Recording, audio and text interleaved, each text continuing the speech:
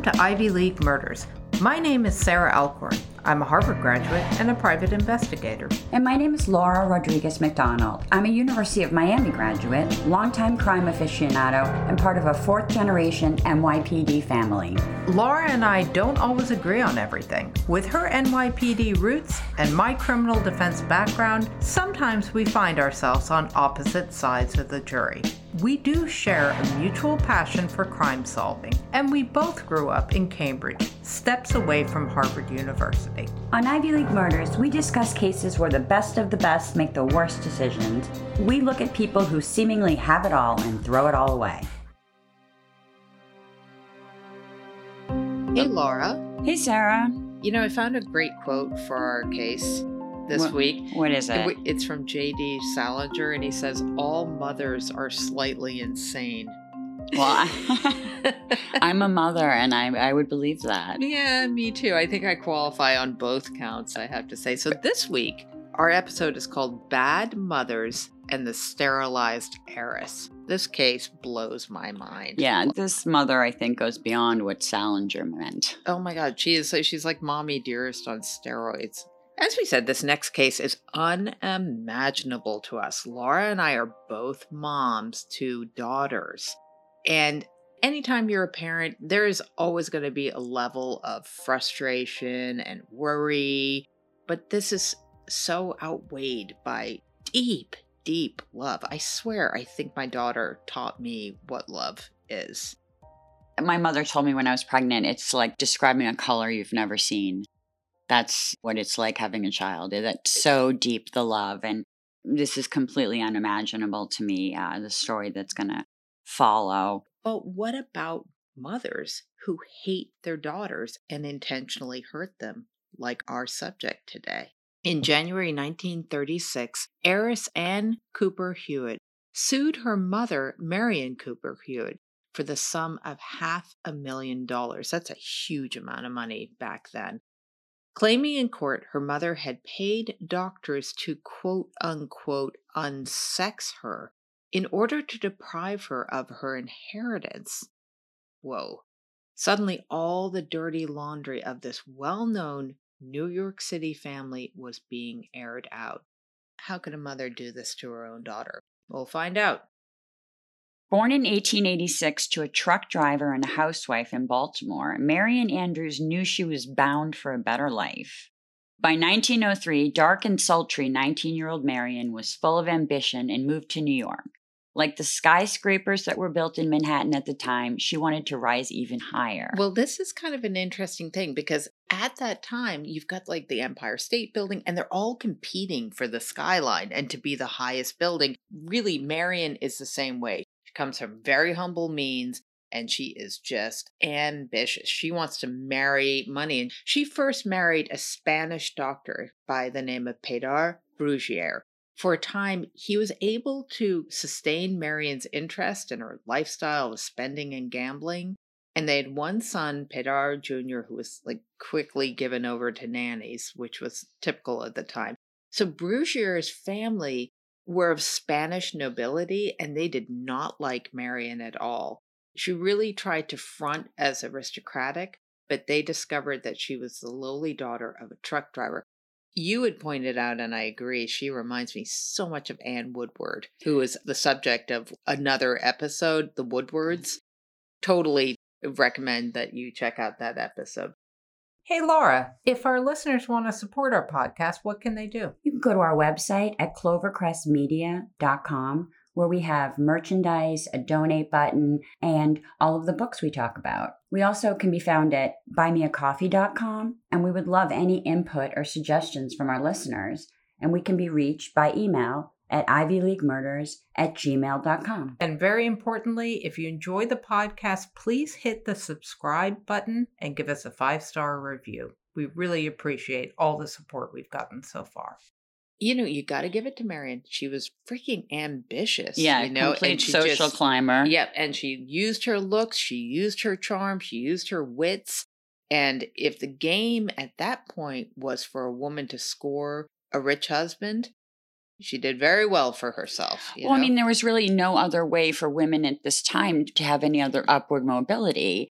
Women, they didn't work. Some women, the very wealthy, were educated, but that was for marriage, to equip you for marriage, to be more charming and marriageable. It wasn't so you could go out into the workforce. Yeah, and if you weren't born into money as a woman, you're right. Your working opportunities for you were extremely limited at this time. So cut to 1914, and the US was going through an explosion of industrialization and invention. Think about it, the car, electricity, there's just this like huge, the ethos was just improvement and improvement and improvement. There was also a simultaneous explosion of immigration. There was just a huge number of immigrants who were pouring in from Eastern Europe and Southern Europe, and they made this industrial revolution possible. But they also made the old WASP guard very nervous. And sort of under the guise of cleaning up the human gene pool, eugenics was born. Sarah, maybe you could explain to the listeners who don't know what a WASP is. WASP is a white Anglo-Saxon Protestant. Yes. So this is the OG in America at the time, and especially of a certain class. You see it in Boston, the Irish immigrants coming in. You see it in New York, the whole Ellis Island thing. Right. They're terrified of these darker people coming in, and there was a lot of racism, frankly, and xenophobia and a fear that somehow the human gene pool was going to get infected. In any case, this is the birth of eugenics. Exactly. I mean, they were honestly terrified by anyone who wasn't them. Yeah, well, yeah. I mean, even from a lower class. Yeah. Never mind somebody who didn't look like them. Yeah. No, that was really scary. Yeah, exactly. Eugenics is from the Greek, and it means true birth, literally. And I'm sorry to say, I'm ashamed to say, it was a Harvard man who spearheaded this whole thing, a jerk by the name of Davenport, who took Charles Darwin's theory and just ran with it. At the beginning of the 19th century, eugenics was taken up almost, Laura, as a national duty in the US. The eugenists really believed that they could breed out undesirable traits in humans, like alcoholism and mental illness and criminality. And really, what it was trying to keep the white race pure. It was trying to keep these scary elements out of the gene pool. And really, the ads were like, keep the race pure. And they meant the white race for sure. Right. And the feeble-minded and anybody that didn't fit into society's norms. But unfortunately, they sterilized, they unsexed, quote unquote, about 60,000 people, most of whom were poor people or people of color. Everybody looks to Hitler and goes, oh, his brutal, awful, lethal campaign in Europe. But Hitler got his whole idea from eugenics. He was in love with the idea of eugenics, and he sterilized hundreds of thousands of people who were deemed unfit in Nazi Germany with the same really vile thought that you could keep the German people pure. What better way to create the perfect race than to breed out anybody that you deem undesirable. Exactly. And it wasn't that big of a leap to just killing millions of innocent people. But one of the myriad problems with eugenics is that it wasn't based on real science. Genetics are incredibly complex, even in simple organisms, let alone humans. And towards the end of the thankful demise of eugenics, the real scientists started really pushing back, and they just started to defect from it, sort of saying like, look, this is too complicated, guys. We can't even know with fruit flies what the hell the outcome is going to be, let alone humans. So the actual demise of eugenics weaves into our story here about the Hewitt Coopers very centrally. So we'll address that a little bit. Well, and later. That's debatable if there really was a demise, because eugenics and in many forms still exists. It's kind of one of those shape-shifting ideas, because there's been sterilizations in prisons, and there still is, people make sex choices in birth. That's all based on the same. But in terms of actual state-sponsored sterilization, which you could say, which has happened in the prison system. That's true. And I think that's been investigated, and obviously that was criminal that occurred, but it has occurred in modern times. So it's not altogether dead, is what you're saying. Okay, so let's get back to the Cooper Hewitts. So Marion flaunted her beauty and station in life, and New York newspapers ate it up. Ever the social climber and gambler, Marion's social coup came in 1914 with the seduction of Peter Cooper Hewitt. Hewitt Cooper. Okay, let's call him Peter because Hewitt Cooper's too much of a mouthful for me. Peter was really cool. This is what I love about what we do, Laura, because we get to walk past these big monuments in New York or Boston or any place, and then you suddenly have the history that's attached to them. Peter invented the mercury vapor lamp. This is basically the precursor to the fluorescent light. And if you think about all these buildings going up in New York at the time, all these office buildings, they had no way to light them except for little lamps and also sunlight. So his light was a way to light up office buildings. But more excitingly, I love that his light was used in many of the silent films that were really wildly popular at the time. So he made a gang of money. So he was already from wealth and influence. So his invention actually made him $1 million at the time, which was basically the equivalent of about 30 million today. But Peter came from a long line of prominent New Yorkers. So Peter was a descendant of Peter Cooper, who actually was an industrialist and an educational philanthropist who made his own money and was not formally educated, but left a huge mark on New York. And we can thank Peter Cooper for telegraphs, trains, Jell-O. I love that. That's my favorite one. He was a philanthropist, and he built Cooper Union College, which was a very progressive, free college that didn't discriminate on gender or race. And that was pretty cool at that time. Super unusual. It really was. And it was free, Sarah. So that is kind of the legacy. When they built Cooper Union, they built this massive hall.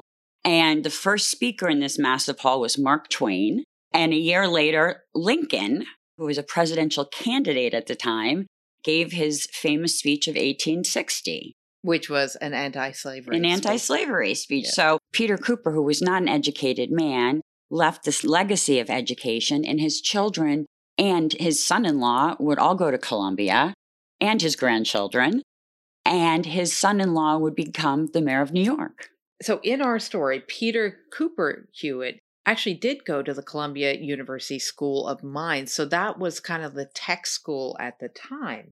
When Marion meets Peter, she really hits the lottery. So he's married when he meets Marion.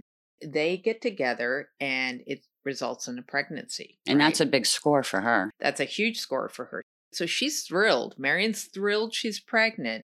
It's not out of any maternal urge, but that having a child would cement her a future and a fortune with Peter.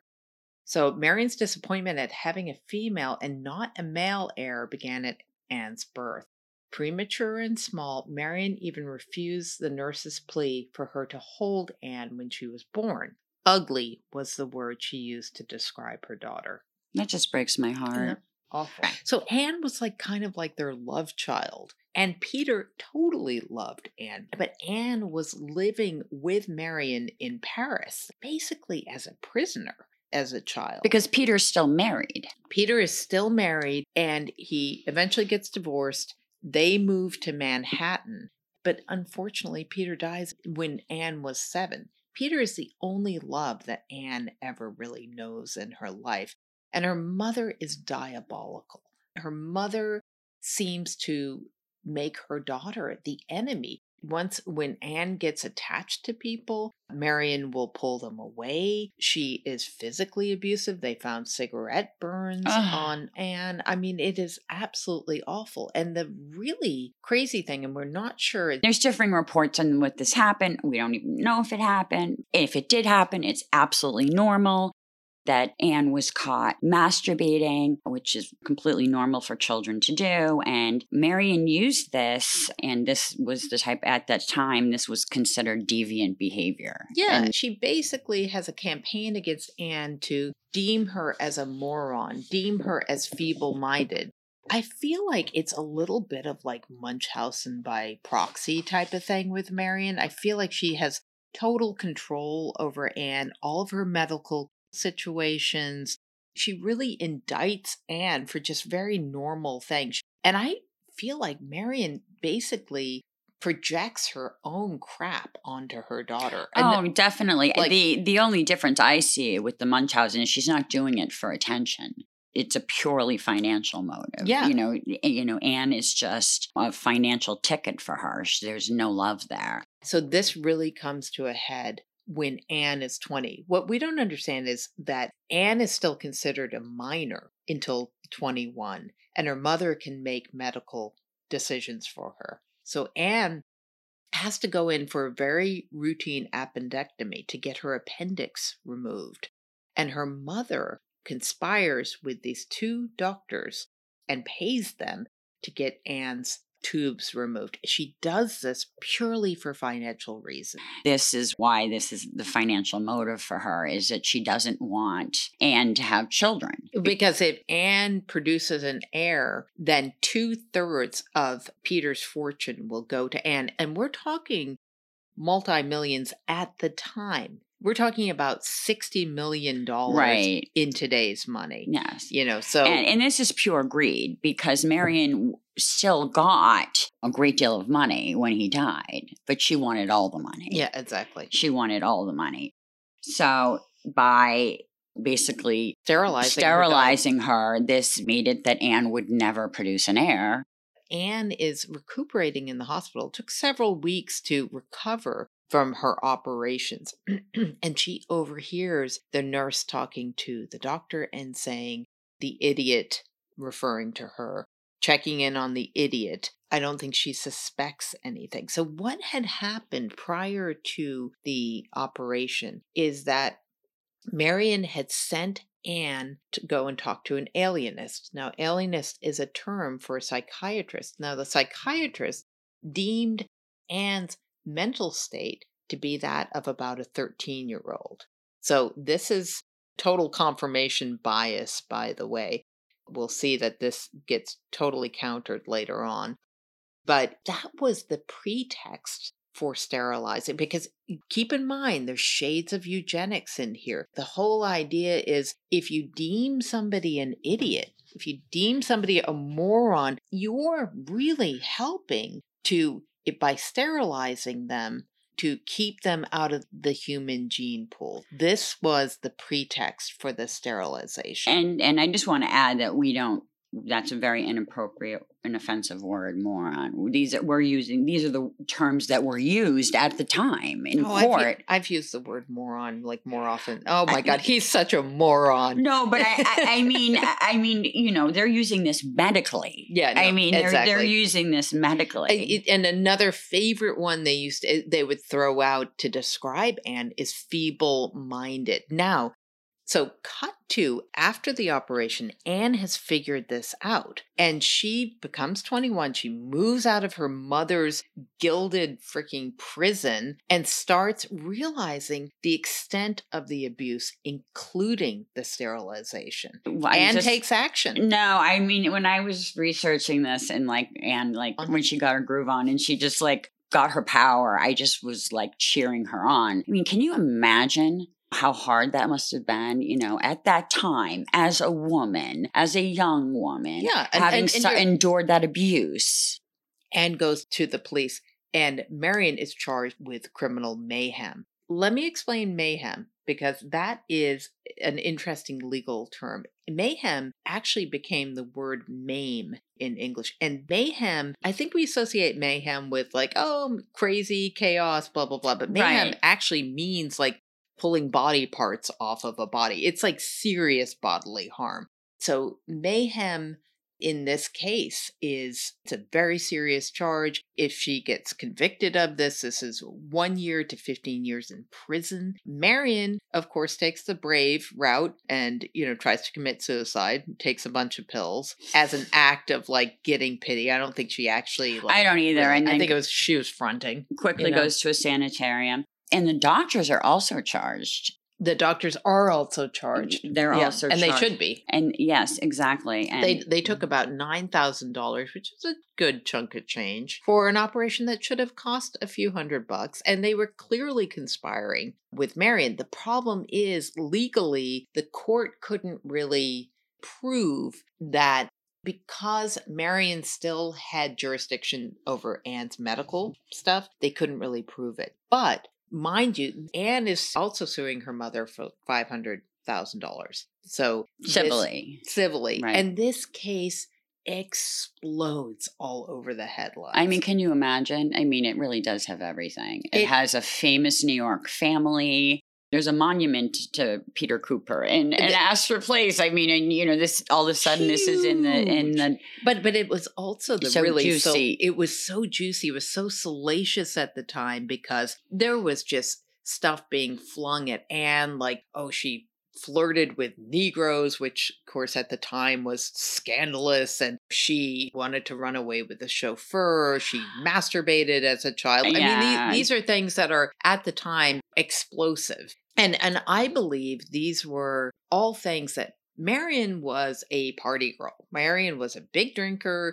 She went from husband to husband, lover to lover to lover. Big gambler. I mean, she was a serious gambler. Right. I don't think any of that behavior is immoral, but at the time it was considered that. And Marion was the one who was doing it, who was sort of projecting this onto Anne, because for whatever reason, she wanted a reason to justify her horrible decision to sterilize her daughter. Yes, and I mean, basically the public condemned, even though there was no charges really proven against her, and she wound up settling with her mother because she wouldn't testify against her. She was really kind of condemned by the public. Marion was condemned by the public, as were the doctors. I mean, they weren't charged. There wasn't enough evidence. The charges were dismissed, but they were really shamed. They were shamed. I think the more important...